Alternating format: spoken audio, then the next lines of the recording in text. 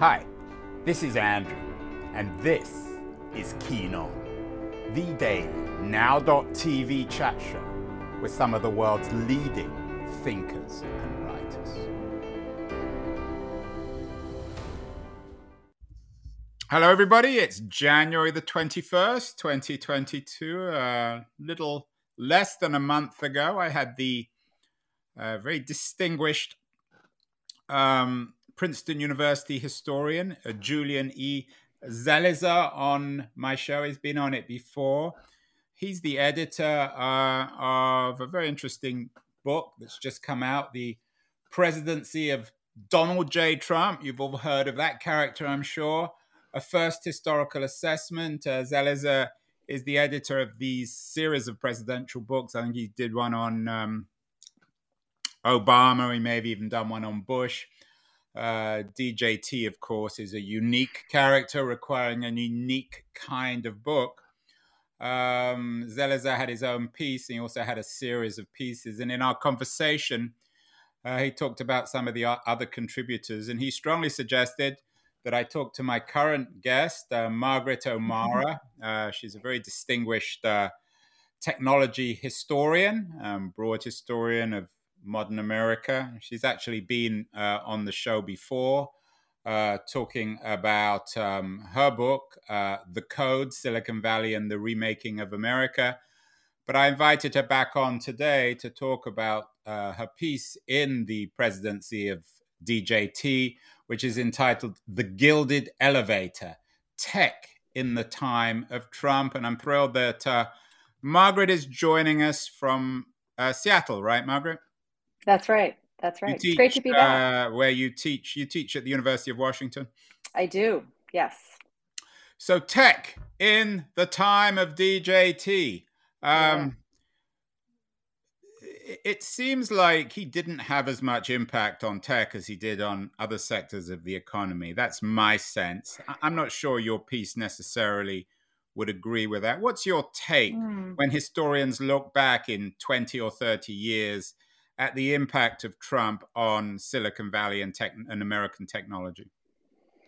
Yeah. Well, two large scale, larger than life disruptive phenomena intersecting at once, right? Donald Trump as president and Silicon Valley and Seattle tech companies scaling up to size and an influence that far exceeds anything they achieved before. That I think there's a few really interesting and consequential points of intersection, and I tried to explore those in this chapter. Which one was how Donald Trump was a user of tech and how technology platforms, particularly social media platforms, how he really used them to greater effect than any other president. Right, you call him, or I'm not sure if it's you or your editor, the social media president. Just as Kennedy was the television president, perhaps Obama was the internet president. Is Trump the first U.S. president to really understand and utilize social media?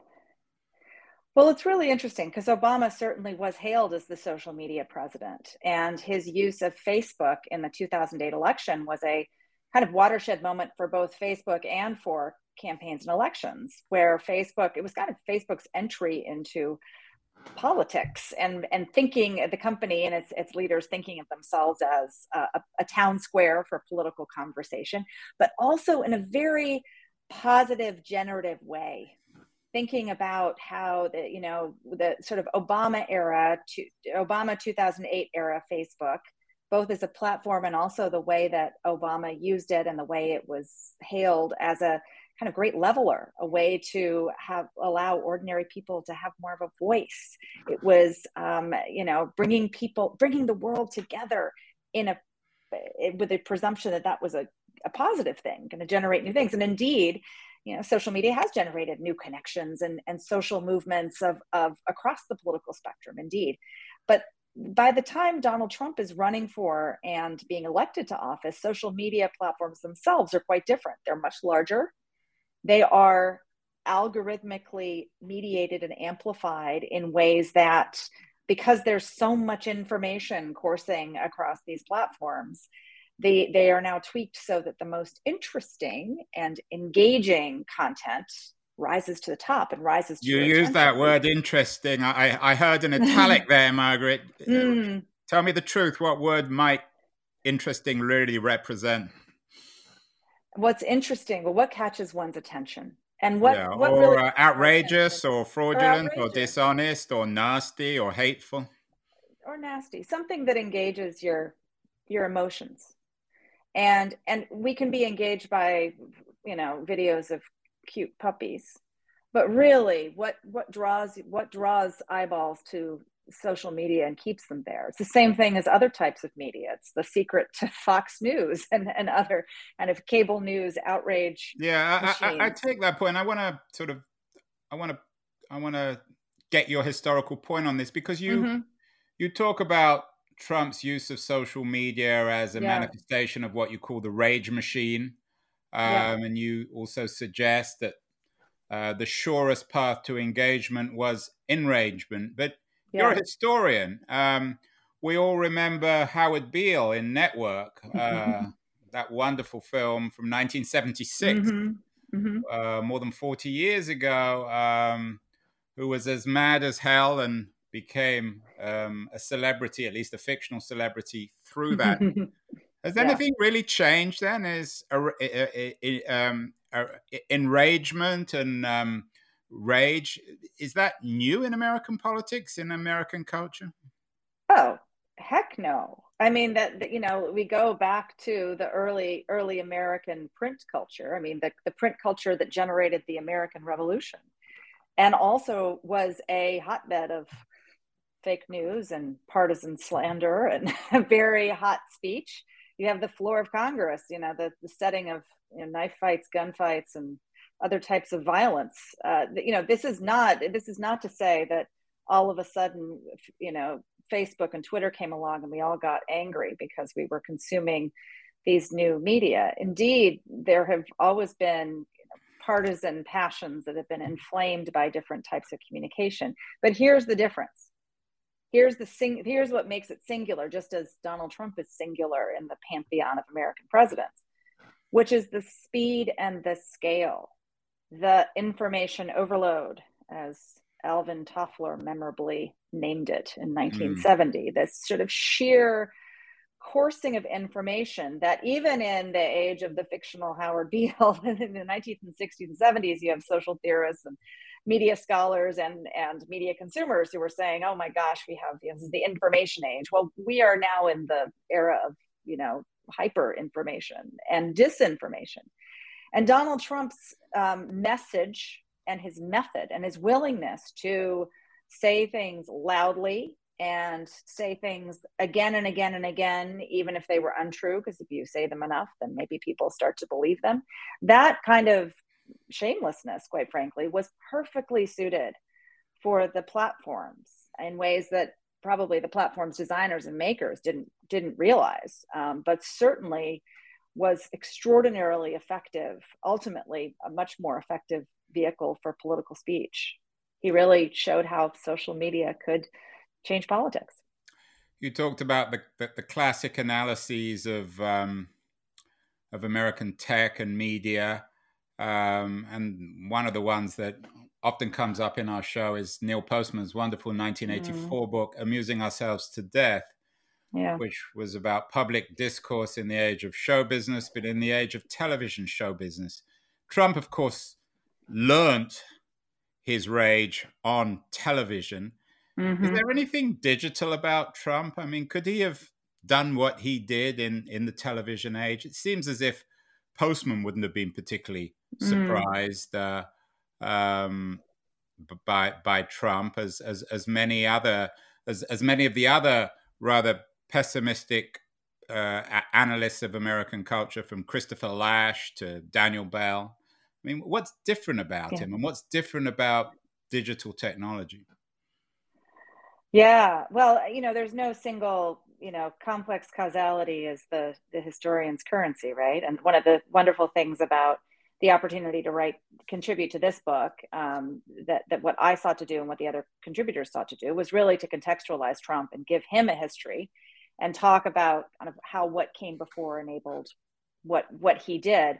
I think he was indeed the celebrity culture of modern America. Look, we've had celebrity presidents before. Teddy Roosevelt was someone that people by the thousands flocked to see just because he was this phenomenon and larger than life figure. Ronald Reagan, the election of Ronald Reagan blurred the worlds of Hollywood and Washington, D.C. in ways to a greater degree than before. But indeed, John Kennedy and kind of his public image carefully cultivated by him during his lifetime. Right, and profoundly dishonest. I mean, the opposite of the way he really was. Oh yeah. So that we've the image making and the notion that the character of the president is critical, is something, again, with deep roots. You want to kind of believe in the man as well as believe in the policies. But Trump is also, where Donald Trump is just this fascinating character. He looms large, and I remind my students who were born, some of them born when The Apprentice was already on the air. Donald Trump was a public figure, a celebrity of sorts, even in the 1980s, but kind of as this outrageous, somewhat, déclassé social climber, New York. He hasn't really changed much, has he? I mean, he hasn't. The Trump show of the 1980s and 90s is not that different from the Trump show of 2022. Well, but maybe what really kind of turning Donald Trump becomes a mass media phenomenon with the wildly successful run of The Apprentice, which starts off gangbusters, goes on and kind of declines in the ratings, something that I think the former president would probably contest. He cares a lot about ratings and crowd sizes and those sorts of things. But, this was and it was presenting Donald Trump as this, again, iconic American figure, the American dream, the self-made businessman, which of course he was not, someone who was a kind of business genius. So much so that he was here to advise other would-be business. I mean, to be fair, I often hear that, Margaret. This goes without saying, I'm no big fan of Trump, but people often say, well, he didn't really make himself. Sure, he inherited money from his father, but a lot of people inherit money from their fathers and lose all their money. He did turn that money into more money. So he does have some commercial prowess. He's not a complete failure. No. Although, the bigger, again, situating Donald Trump in a broader story of American political economy shows how, for example, in being in the real estate business in late 1970s New York, after New York City's near bankruptcy, when the elected officials at the city and the state level really doubled down on trying to create incentives for private sector real estate development, that turned out to be a path to for growing the Trump fortune, and Donald Trump was right at the center of it. So yes, he's been very good at kind of taking advantage of the runway laid out for him. But like every great story of American business, it is part the character and the gumption and the actions and the willingness to take risks on the part of a particular entrepreneur, but it also is the broader economic, political, and social conditions that are creating an opportunity for them to do so. It's the combination of both, which is kind of holding those two ideas at the same time is a challenge. This is something I think you and I probably talked about this. We were talking about my book about Silicon Valley, which is sort of similar things, where you have, a story both of extraordinary people like Steve Jobs, who were in many dimensions, stand out, and they were sort of a reason they were able to do what they did, but also a broader cast of characters and a broader set of conditions and social conditions, economic conditions, and particularly political conditions. We had, I don't know if you're familiar with the Albanian political theorist Leah Upi on the show this week, and she quoted Rosa Luxemburg famous remix of Marx saying, "We make our own histories, but not quite in the way we want," which is basically what you're saying, I guess. Yeah. And look, like Silicon Valley, many a Silicon Valley mogul, as well as other moguls in American history, from Andrew Carnegie forward, Donald Trump was extraordinarily good at telling a story about himself To and put it mildly. creating. Yeah. Yeah, but storytelling is part of that. Is Yeah, no, part I of mean, it. there's no doubt that he Yeah. and that's particularly vivid now, I think, in the context of Biden's failure to tell any kind of narrative about himself. We had John Karl, the ABC White House Mm, correspondent, has written a couple of excellent mm, books on Trump. yeah. First one was Yeah. Front Row at the Trump Show, in which he writes about his own experience covering Trump. What was and it reminds me a little bit of the Truman Show, of course, the Trump and the Truman Show, the 1998 Hmm. movie, ironically connected.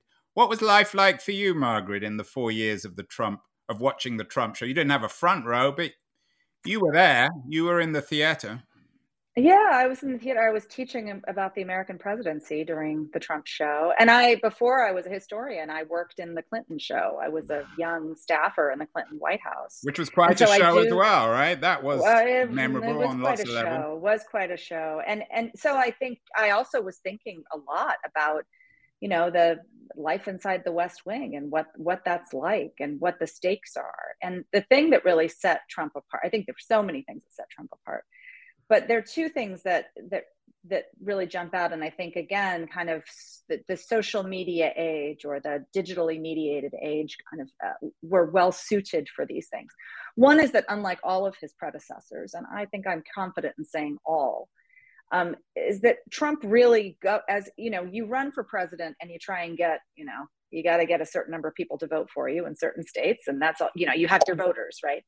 But usually when people are elected, there is a move to try and, to present themselves as, I'm the president of all the people, right? I'm trying to persuade, I'm governing everyone. And Trump continued this extremely adversarial stance of, I got my people, and then the rest of America, these other people are not our people. This sort of very divisive stance that again, I think the nature of this sort of the long tail of modern media, not only digital media, but also And television, that it's if you kind of also break it as down. much a cause as a consequence of our Yeah. social media age, of the filter Mm-hmm. bubble, and of echo Yeah. chamber culture and politics. Yeah. And the geographic sorting, the fact that people simply are less likely to, in sort of everyday experience, live, work, learn with people who are politically on the opposite side of things. But I think the other thing that was really standout about Trump that I was thinking about in the Trump show, and I think John Karl's books, as well as the other books by the people on the Trump beat that have come out, particularly in the last year, is that, unlike his predecessors, and even to a greater degree than Ronald Reagan, who famously or infamously kind of appointed political appointees who weren't all that interested in maintaining or growing the institutions they were leading. That Ronald Reagan was about making the government smaller, and so didn't really care much about stewardship of some of these agencies.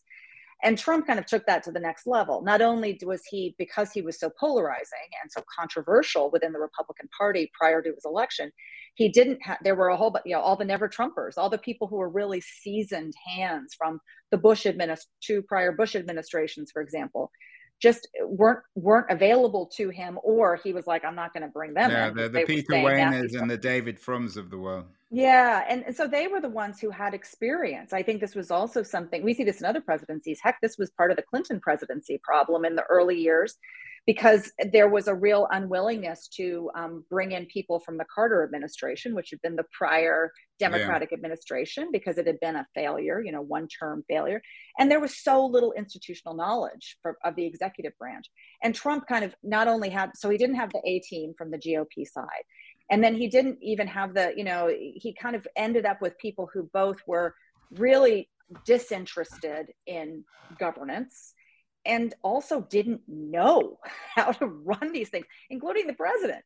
So that was really And they striking took, to me. sometimes you got the sense they actually enjoyed that it was not something that they Yeah. didn't really Yeah. want to run anything. They just wanted to be Yeah. enraged and throw bombs. We are talking with Margaret O'Mara, one of America's leading historians. She's a contributor to a wonderful new book, The Presidency of Donald Trump, a first historical assessment. Margaret's piece is The Gilded Elevator, Tech in the Time of Trump.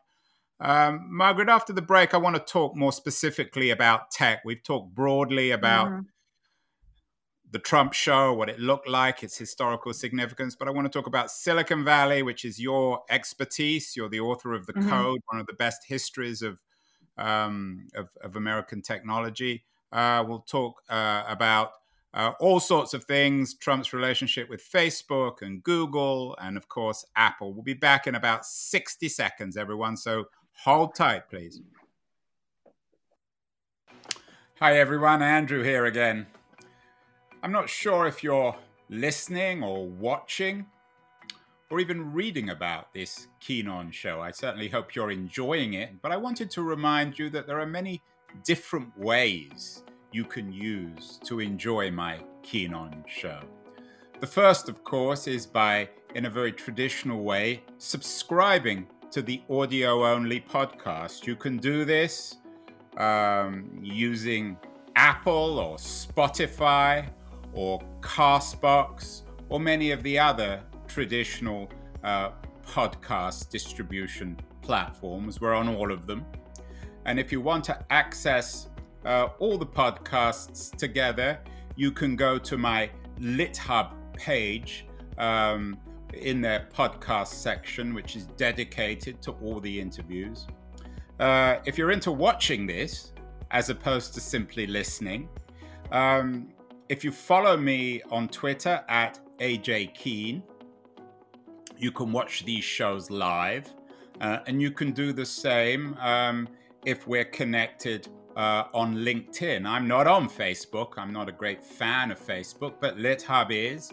And on their LitHub live page, you can watch these shows live as well.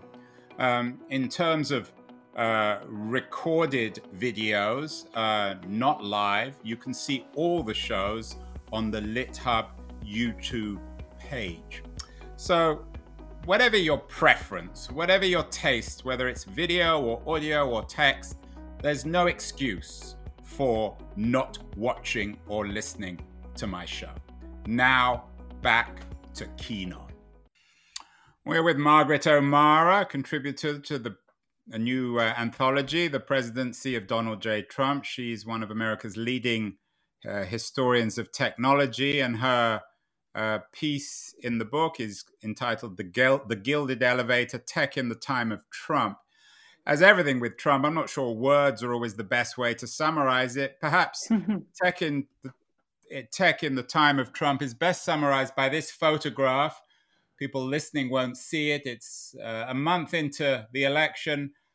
The remarkable photograph of Donald J. Trump and Mike Pence meeting with leaders of large U.S. tech companies, including from left to right, gallery of multi-billionaires, Jeff Bezos, Larry Page, and Sheryl Sandberg. There were others in the meeting. It's a remarkable photo, isn't it? It just seems to capture the absurdity, the surreal nature of the Trump presidency and indeed of tech. Yeah, it just surreal. It was, look, the almost all the people around that conference table, this is during the transition in Trump Tower, are people who had not only not voted for Donald Trump, but in some cases had very actively campaigned against him and campaigned for his opponent, Hillary Clinton, including notably Sheryl Sandberg, who's in the center of this picture. And at one point, who's leaning forward. I'm not sure if that was symbolically appropriate, but leaning forward. And Jeff Bezos is wearing a tie. He looks like a schoolboy who's been forced to wear a tie for probably the first time. I know. Very rare to see these guys in ties. They're on Trump's ground. But it's really interesting. So, one of the things in the process of putting together this book, former President Trump asked to talk with us contributors. Julian talked about that too. So you got on the phone with him too? I did. I was on the phone with him too, or on the Zoom with him too, sitting in the same place I'm sitting right now in my home office, which was quite surreal.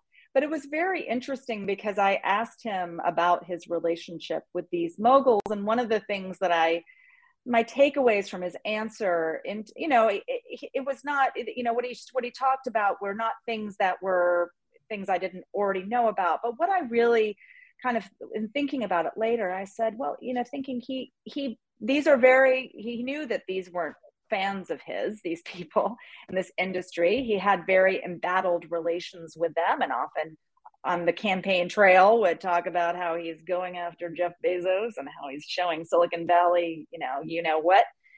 But he saw himself as one of them. What he had in common with them, he likes wealth and he likes power, and they're very powerful and they're very wealthy. And so there's this interesting tension that runs through. And I think this also cuts both ways. At that meeting at Trump Tower, there was, a little, people didn't really make that much of a stink. I mean, people came to the meeting, first of all. It was very pragmatic, saying, well, this guy's going to be president. Was everyone there? Was Zuckerberg there?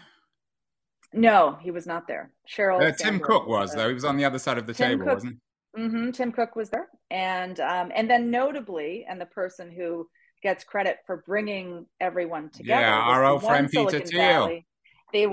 Peter Thiel, who's the one vocal Trump supporter, or the most vocal. Yeah, Trump we had Max Chafkin on the show. He's written an excellent biography of Thiel, the chess player who brought his chess skills to politics. Mm-hmm.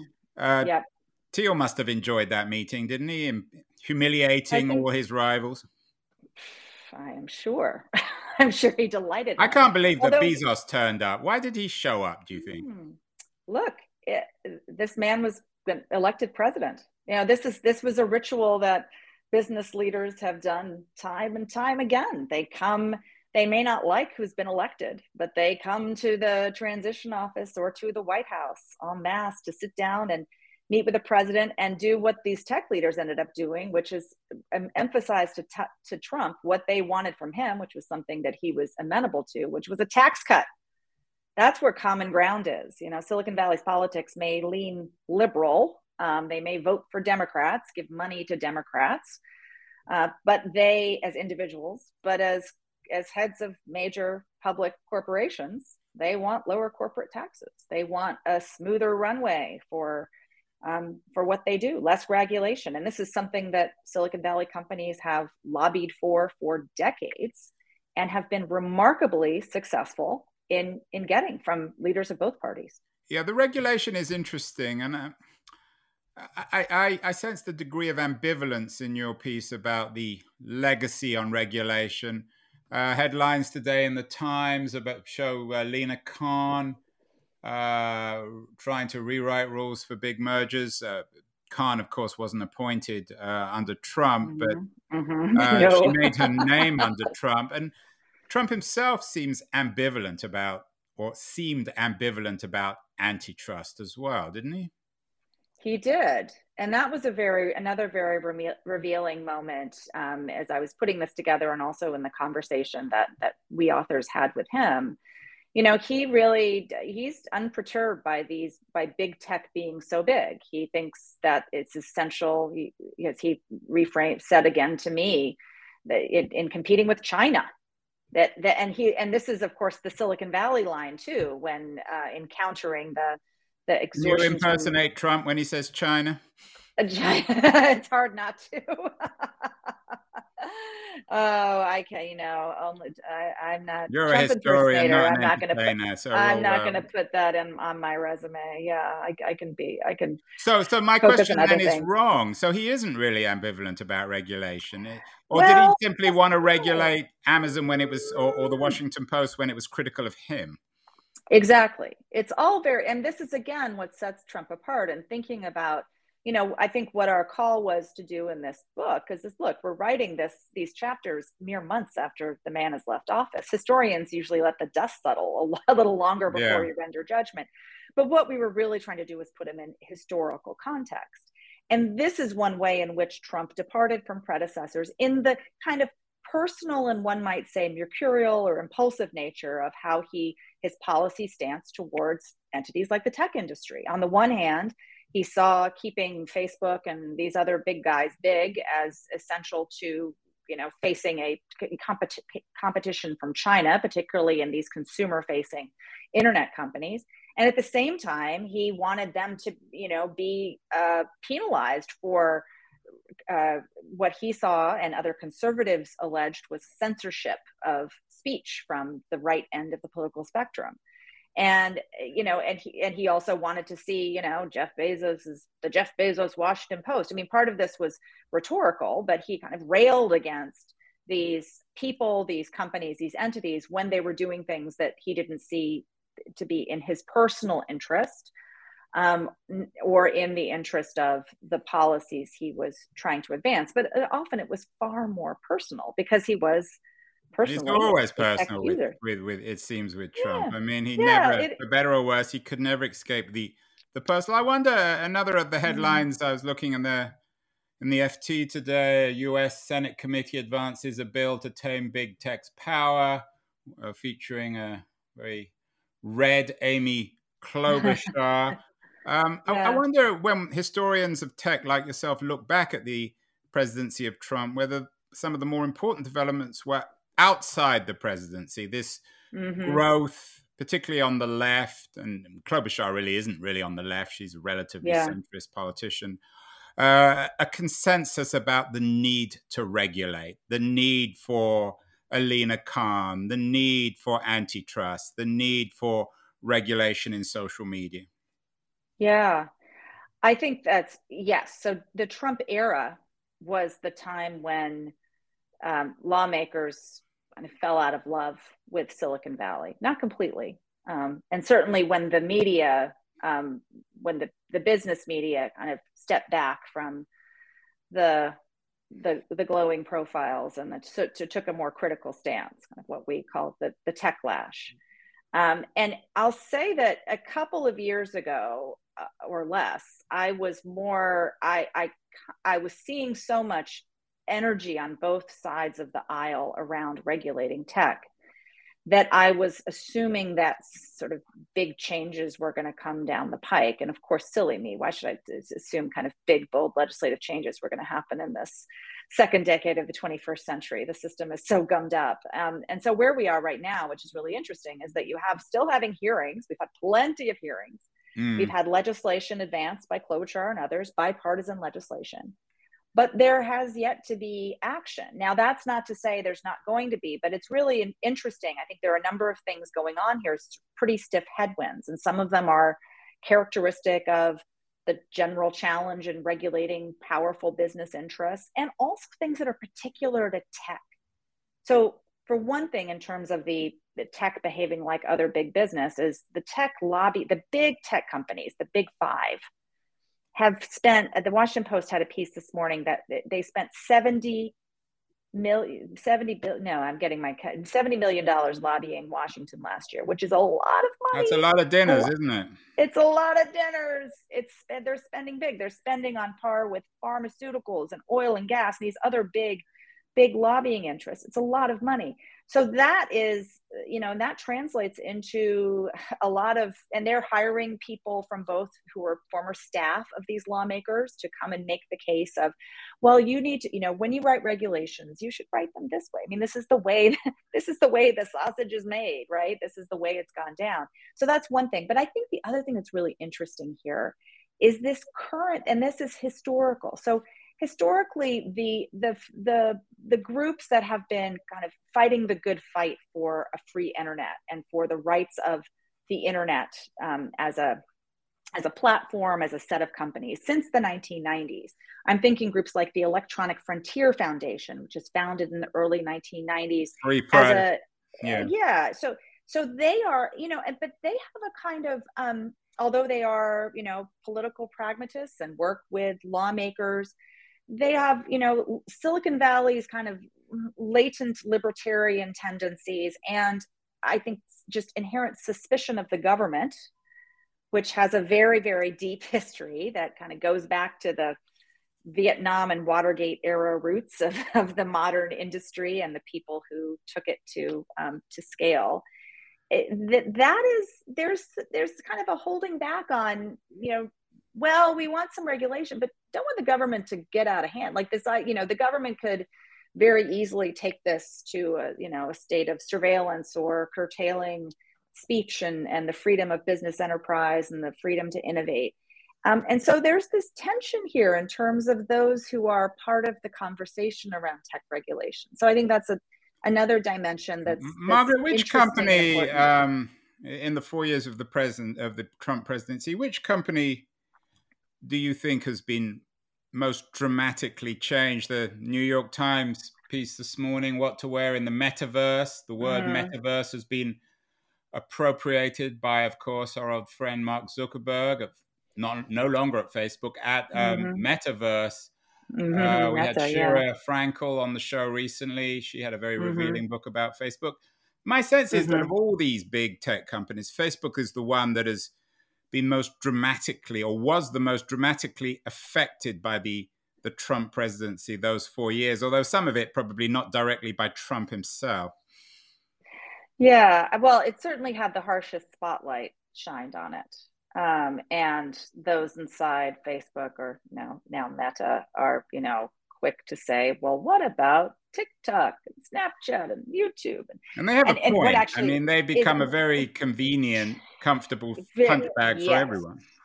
Yes, a very convenient. And to be clear, YouTube has stayed remarkably out of the line of fire. I mean, not all our viewers will even know that Google owns YouTube. Yeah, and so it's they do have a point. But that being said, I think there's been such a sea change in the tenor of the coverage of companies like Meta, and also. But here's the other thing that's going on: that the Trump era and beyond. One of the Trump era is also the era of quantitative easing, and the era of central banks loosening up the money supply in the way that there is so much money running through the global financial system, looking for a home and often finding it in tech. And so at the same time that the largest tech companies in particular are being, called in front of Congress to, defend themselves and getting all sorts of investigative scrutiny that they didn't previously have. Rightly so. I don't think this is unfair scrutiny. I think a lot of the press they were given a free pass for a little too long. And even while academic researchers were like, hey, I think this Facebook thing, they're kind of invading privacy, don't you think? And, no one was listening for a while.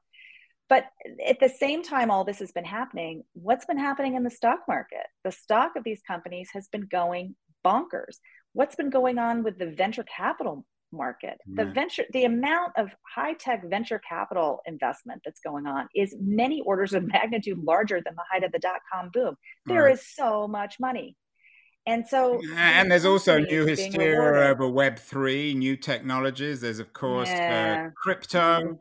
Big fight recently between Mark Andreessen, perhaps the most influential VC in Silicon Valley, Jack Dorsey, the former CEO of Twitter, about Web3 and how it could democratize everything. So Silicon Valley hasn't stood still at all, has it?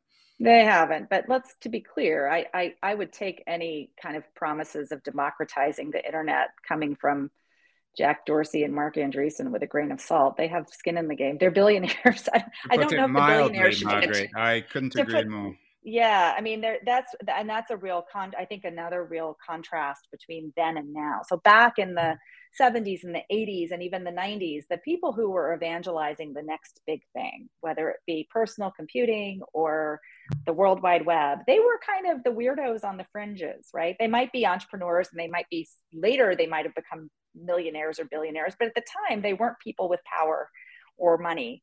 They were, again, the weirdos on the fringes, so to speak. And speaking of the weirdos on the fringes, I've got a couple more questions. We've gone over a little bit, so I want to get these questions in. What happened to Peter Thiel in the Trump presidency? He started strong and then disappeared. Probably didn't want to be too visible.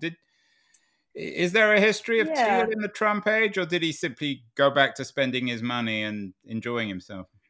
Spending his money and enjoying himself. Well, I'm so glad you had Max on, because I think Max's book is absolutely it's a great book. And it taught me so much. And what a hero, taking on litigious and secretive Peter Thiel as a subject.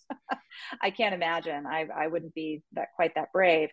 look, I think the day to day of politics and governing is a different order than, getting someone elected, and getting someone elected perhaps just to be contrarian. I mean, Donald Trump was running as the ultimate contrarian candidate. That was his appeal in 2016 among so many voters just fed up with the status quo from both parties. They just wanted to turn the table over and see what happened. But the actual day-to-day of governing is perhaps not as interesting. But look, it's the Trump years and beyond have been very good years for Peter Thiel. His company Yeah, and of Palantir, course, which is only one of Tufton's his, book was called The yeah, Contrarian, the Ultimate yeah, Contrarian, even more of a yeah. successful contrarian than Donald Trump. Finally, Mm. finally, Margaret, we had a couple of writers on the show a week or so ago, both very dark books. One extremely dark, Stephen Marsh, writing about January 6th, predicting that America's already in civil war, and Barbara Walter on the likelihood of a second civil war in America, both of which she's a little bit more optimistic, but both of which make social media and the digital revolution central in the possibility, at least, of an American civil war and of violence. You touch on this in your excellent article. When historians look back at the Trump presidency when it comes to tech, is the role of violence and the extra political element in American history, is that going to be most remembered, do you think, and particularly January 6th? Well, January 6th was, yeah, that's going to be in the history books, no matter how various folks are trying to spin it right now. This was really, and it was an extraordinary, but driven by the internet in part. I mean, we can't blame January 6th on the internet, but it certainly played an important role. Yeah, and here's the thing I think that sets the internet media environment different, is apart from the early cacophonous print culture of the early 19th century, or the yellow journalism of the late 19th and early 20th, or even the television and radio age of the 20th.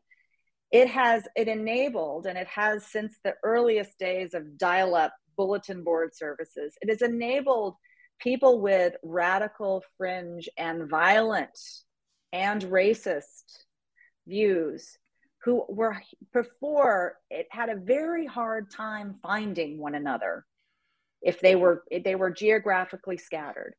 And it created a mechanism for those people to find one another, and even more for ideas to become radicalized in remarkably rapid time. And I think the other thing that we haven't talked about in the Trump era that I think affects this confluence of politics and social media and technology is COVID, and this pandemic that forced people apart into these digitally mediated worlds where people were going to school and going to college and going to work, or having to work outside the home, but still working through screens and mobile devices to do their work.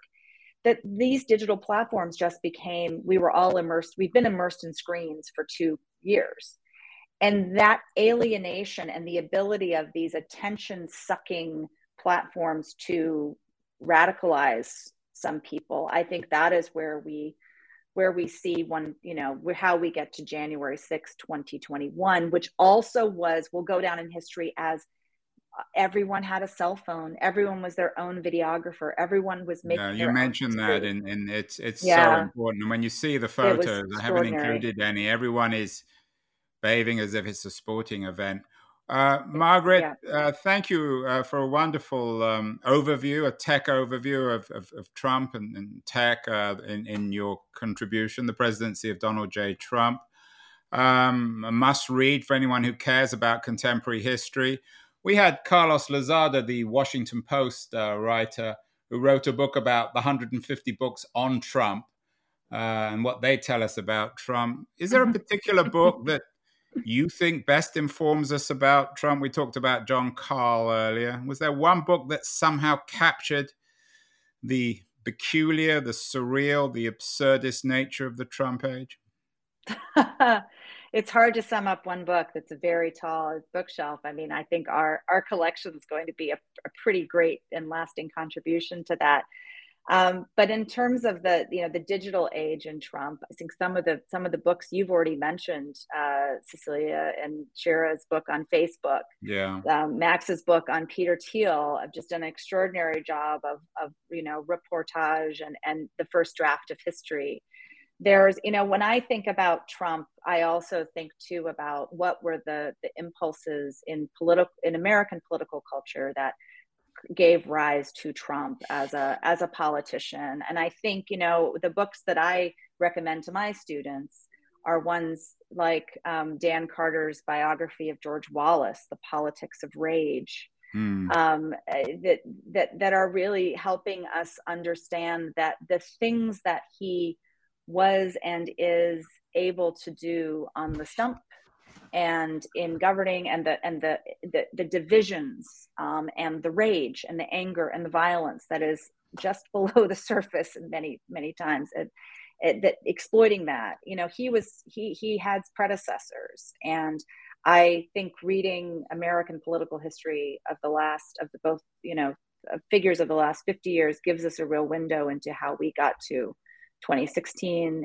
to 2021, and who knows beyond.